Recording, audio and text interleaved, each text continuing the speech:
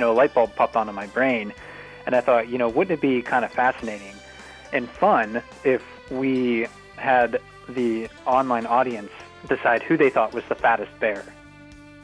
Tonight on the KRBD Evening Report. 3 mariners were rescued from a burning boat near Ward Cove on Friday.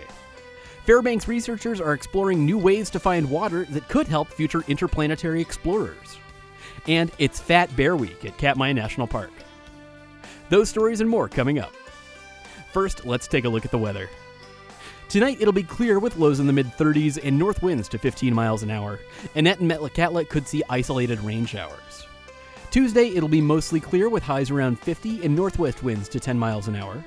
Tuesday night, it'll be partly cloudy with lows in the mid-30s and light winds. Wednesday, it'll be cloudy with highs around 50 and light winds. Kassan and Thorn Bay have a chance of rain. Wednesday night, it'll be cloudy with lows around 40 and southeast winds to 10 miles an hour. You're listening to the KRBD Evening Report. I'm your host, Eric Stone. 3 boaters are reportedly safe following a Friday rescue from a burning boat in Ward Cove. The U.S. Coast Guard and Ketchikan Fire Department dispatched boats shortly before 5 p.m. Friday following reports that the 40-foot recreational boat Fjord was ablaze with people aboard. Authorities found that the 3 mariners and a member of the Harbor Master's office had the fire under control. Firefighters took the boaters to shore while the Coast Guard towed the still-burning vessel to a dock on Ward Cove, where the fire department finally extinguished the fire. There were no injuries reported. We have a quick correction to a story that aired Friday evening and this morning over a proposed rezoning application before Ketchikan's Planning Commission. KRBD incorrectly reported that the borough's Planning Commission had recommended rezoning the property at 25 Potter Road. In fact, the Planning Commission had voted against rezoning the property. The recommendation to approve the rezoning had actually come from the borough's planning department staff. But the commission didn't follow staff's recommendations and voted against the application. KRBD regrets the error. For humans to live on another planet, they need to find water. Subterranean ice is a potential source, and as KUAC's Dan Bross reports from Fairbanks, a unique underground research facility north of Fairbanks provides a venue to practice ice locating techniques. The Army Corps of Engineers Cold Regions Research and Engineering Laboratory Permafrost Tunnel near Fox has long provided a unique window into the frozen underground. The tunnel's walls display wedges and plates of ice intermixed with silty soils accumulated over tens of thousands of years.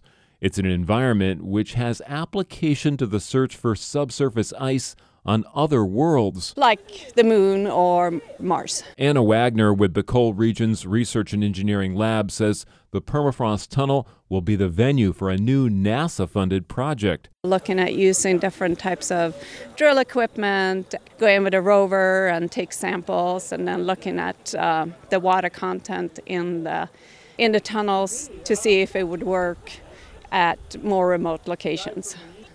Yeah. It's going to be, I'm super excited about that. The Permafrost Tunnel was first excavated in the 1960s for Cold War-era experiments on the protective qualities of frozen ground.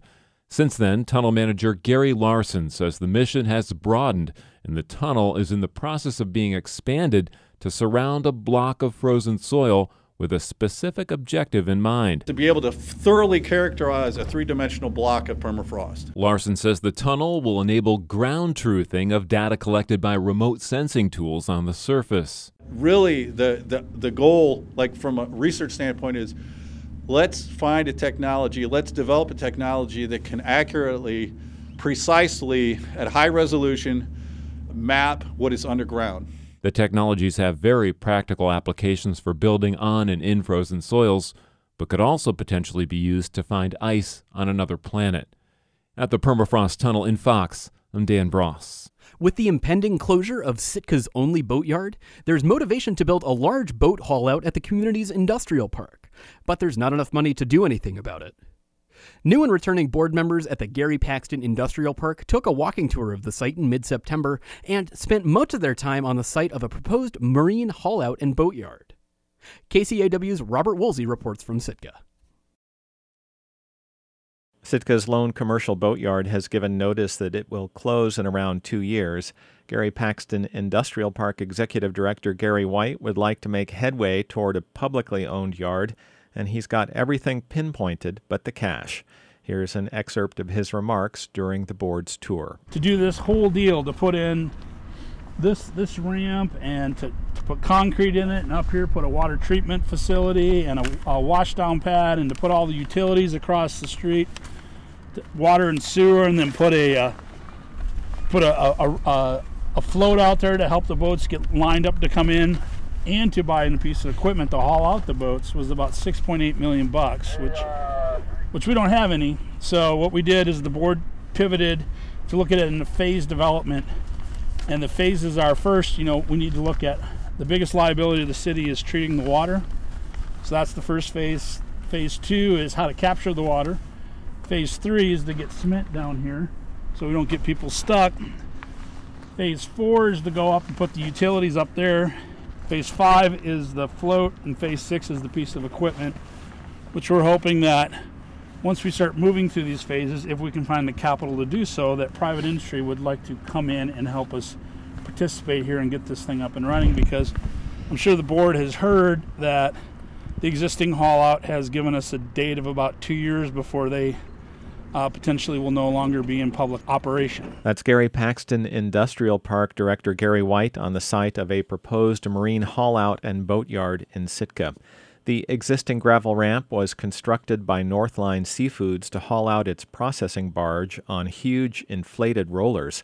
White said that if Sitka moved ahead with the plans, it would be one of very few locations where someone could haul out a barge and work on it and meet modern environmental standards for washdown water. There's also land set aside for working on many other vessels of all sizes in the boatyard. KCAW confirmed with Halibut Point Marine owner Chris McGraw that he does plan only another 2 years or so of operation, but he set no drop-dead date. McGraw also runs Sitka's only private cruise dock at the same location. He said that closure of his marine service business will be tied to future cruise scheduling. Halibut Point Marine uses an 88-ton travel lift capable of hauling all but the largest of Sitka's commercial and recreational fleet. When business ends there, the next closest haul-out in that range is in Wrangell, which operates travel lifts of 300 and 150 tons, as well as a 40-ton trailer. Reporting in Sitka, I'm Robert Woolsey. As elections wrap up around the state, a more whimsical type of voting started last week. A dozen brown bears in Katmai National Park are competing for the title of fattest bear during the park's annual Fat Bear Week. Kavitha George with Alaska's Energy Desk has more on how rangers are using 3D imaging to find out precisely who's the fattest. It started out as Fat Bear Tuesday. Former ranger Mike Fitz noticed a Facebook comment marveling at a brown bear's summer weight gain, and a light bulb popped onto my brain, and I thought, wouldn't it be kind of fascinating and fun if we had the online audience decide who they thought was the fattest bear? 5 years later, it's expanded into a week-long March Madness-style bracket, with thousands of people around the globe weighing in to crown one hefty bear the winner. Summer bear cams hosted by Explore.org attract 19 million viewers from around the world, and day one of the bracket saw more than 13,000 voters. Fitz says the wildly popular competition has helped put Katmai on the map and highlight the need to protect the bear's habitat. Brown bears on Katmai's Brooks River spend all summer bulking up on sockeye in preparation for winter. Some end up over 1,000 pounds, and many yearlings can literally double in size, according to Katmai Conservancy media ranger Naomi Boak. She helped pick the contenders this year. It's an equal opportunity competition. It's not just the gigantic boars that are in this competition, but the single sows and the sows with cubs and spring cubs and subadults and yearlings. Last year's infamous winner, a half-ton sow named Beadnose, hasn't shown up around Brooks River this year, or as Boak puts it, she has declined to participate. But Boak says other well-known contenders are looking promising. We have a sow, 435 Holly, who looks like the Michelin Man. She has been nonstop snorkeling for the last month that I've seen her. And she is huge, and she is definitely a top contender. That's not to say that Holly doesn't have some weighty competition. Bear 480 Otis, who is perhaps our most famous bear, he's won this competition twice. He's competitive. He is the hardest working bear on the Brooks River. More so than Holly? I'd say more so than Holly. I mean, I don't know. I mean, I'd say they're equally diligent in their work in getting fat. Like always, the ultimate winner will be decided by popular opinion. But this year, rangers are bringing in scientists to find out who's actually the fattest. Joel Cusick is a geographic information system specialist with the National Park Service. He's used to surveying parks buildings and archaeological sites, but on an assignment in Katmai this summer thought, why not bears? Cusick's scanner bounces laser beams off the bears to determine their volumes. The tricky part, he says, is finding one that will stay still long enough to get an accurate reading. A scanner has to pass by the bear several times, if not hundreds of times, and paint the bear with points of light, laser returns. It requires about 16 seconds to pull this off on a very fast scanner. With the help of bear biologists familiar with the animal's body compositions, Cusick used the volume measurements to estimate weights. He's not pretending that the findings are perfect, but his report says they're accurate within about 50 pounds. In any case, it's far easier than the traditional method of darting a bear with a tranquilizer and stringing it up to clock its weight. The ideal situation, get this giant scale put out there, have the bear stand on the scale and scan them. Yeah. That opportunity did not arise, no. This is the first season the park has done 3D bear scans, but Cusick says it could be used in the future to compare spring and fall weights, indicators of the bear's overall health. Cusick has sworn to secrecy on the weights of this year's contenders until Tuesday, when the winner of Fat Bear Week is announced. For Alaska's Energy Desk, I'm Kavitha George. The Alaska Superior Court has temporarily blocked the Dunleavy administration from implementing a new rule affecting the state's public sector union. The move is a victory for union groups that say the state is overreaching in its interpretation of the law in an effort to weaken unions. At issue is Attorney General Kevin Clarkson's recent announcement that the state will pursue an aggressive interpretation of the U.S. Supreme Court's Janus decision from last year. The case was a major blow to public sector unions nationwide, ruling that employees who do not want to be part of a union can opt out and pay no dues. In August, Clarkson issued an opinion that went a step further, saying that public sector unions cannot be trusted to inform employees of their rights to opt out, and therefore the state should be in charge of handling union membership and dues.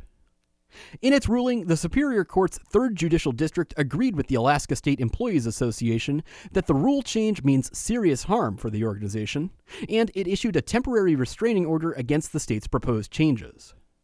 The ruling also criticizes some of the rationale in the state's argument about why the changes are necessary. The order means the status quo in the state's relationship with the union is maintained until the litigation moves forward.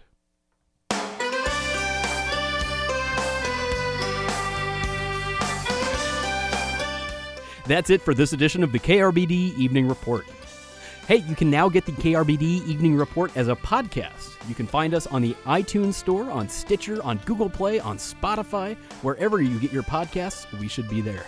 Just search for KRBD Evening Report. Thanks so much for listening. I've been your host, Eric Stone.